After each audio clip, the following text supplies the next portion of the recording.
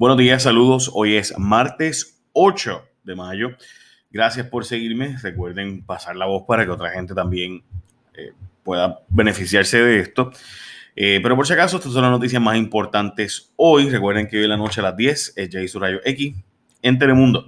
Pero bueno, federalizar la Autoridad de Energía Eléctrica, federalizar la Autoridad de Energía Eléctrica, eso es como un fuchicaca, no toque, como cuando uno le dice a los nenes, fuchicaca, no toque. Pues algo así. El gobierno de Puerto Rico ni para el cará quiere que los federales federalicen el proceso de la venta y regulación de la Autoridad de Energía Eléctrica.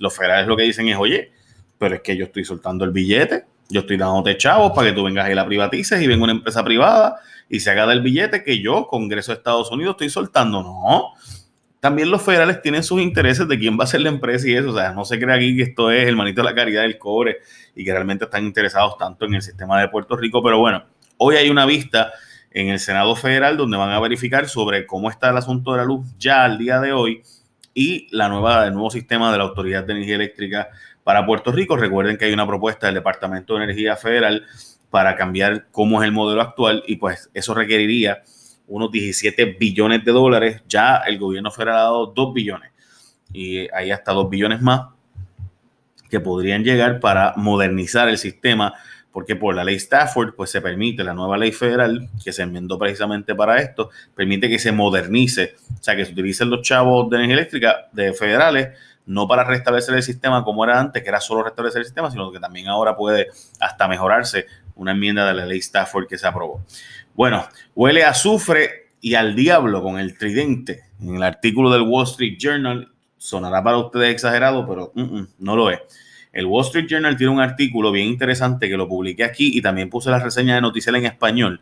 Yo lo comenté ayer en radio, pero estaba solamente en Wall Street Journal Pro, así que no había un link público como tal que se pudiera acceder, pero ahora está en Wall Street Journal normal, así que es el periódico, por si acaso, el periódico más influyente de Estados Unidos, The Wall Street Journal, y hace tiempo que están detrás de los contratistas y subcontratistas de abogados que trabajan para el gobierno y para la Junta de Control Fiscal, donde puede haber habido hasta mano turbia en algunos de ellos, en específico en los del gobierno, según el artículo, menciona específicamente a Elías Sánchez y el malestar que pudo haber tenido el que estuviera cabildeando proyectos a la misma vez que era miembro de la Junta de Control Fiscal Federal. Recuerden que Elías Sánchez fue el director de la campaña de Ricardo Rosselló, y eso es lo que menciona el artículo. Así que deben leerlo, puse el link ahí para que ustedes lo tengan y también la reseña en español para aquellos que no dominan el inglés, pues ahí tienen para poder leerlo en español, la reseña que hizo Noticias. El presupuesto de Guillú no quiere admitir que está pelado. O sea, Puerto Rico presentó un presupuesto de un tipo que está Guillú, o sea, que se cree que está del todo, pero no está pelado. El presupuesto, se supone que la Junta le dijo al gobierno que tenía que presentar un presupuesto de 256 millones menos, pero el gobierno no quiere cortar esos millones. De hecho, no le pone los 20 millones más a la Junta para la administración que se supone, pero sí le pone 12 millones más para el gobernador y la oficina del gobernador. Oficialmente no cortaron el presupuesto de la legislatura como se suponía, ni el de la judicatura. De hecho, el de la judicatura no cortaron nada. Cortan sí la Universidad de Puerto Rico y chavos para municipios, no cortan 10% de las pensiones. La verdad es que lo que se presentó no es un presupuesto, es la medida de gastos. Pero como toda medida de gastos, pues requiere la de ingresos. O sea, el gobierno te dijo, esto es lo que yo quiero gastar, pero no de dónde va a sacar los chavos.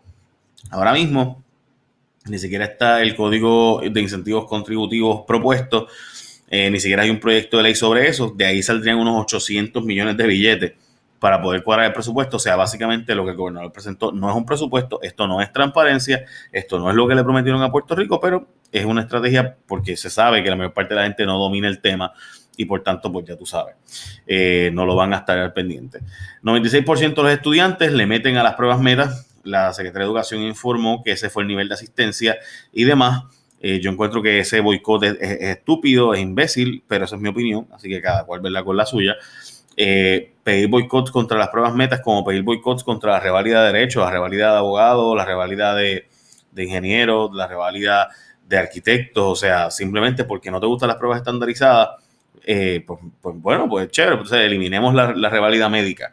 En serio, o sea, y cuando empiezan a caerse edificios, cuando empiece a morir gente porque tenemos médicos practicando, pues entonces, o sea, pues es que hace falta verificar con pruebas estandarizadas como hace el resto del mundo, y no son perfectas, pero pues son el sistema más eficiente que tenemos en la modernidad. Así que pues yo de verdad que no entiendo eso. Además de que pues, en el caso de nosotros, de ahí dependen muchos fondos federales y también puntos de partida para mejorar la educación en Puerto Rico, y las empresas toman en consideración esos números para escoger dónde van a ubicarse en el futuro. El Partido Independentista está pidiendo un referéndum contra la Junta de Control Fiscal, y en específico, básicamente lo que dicen es que hay que hacer una consulta al pueblo para ir contra la Junta y comenzar un proceso de una estrategia para mover el asunto del tema del estatus. ¿Y por qué esto debe importar? Bueno, pues porque Puerto Rico fue a pedir una quiebra al Congreso porque no podía pagar su deuda.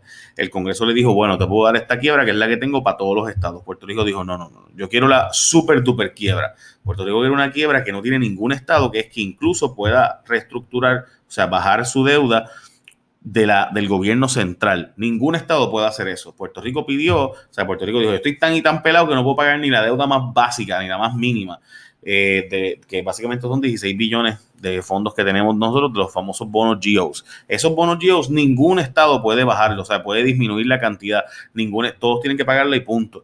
Puerto Rico pidió una super quiebra y el Congreso dijo, bueno, tú quieres una super quiebra, pues yo te pongo una junta. Y así fue como llegó la Junta de Control Fiscal. La cosa es que sin la Junta no habría promesa, y sin promesa pues no hay stay de la deuda, por tanto los acreedores tienen derecho a cobrar. La apuesta del PIB es básicamente que se puede tener promesa sin la Junta de Control Fiscal. Yo no estoy tan seguro de eso, pero eso es lo que ellos plantean. Recuerden que el precio del petróleo subió y hay otras noticias, ¿verdad? Importantes por ahí, pero esas son, yo creo que las más importantes realmente hasta ahora. Buen día, gente, bendición.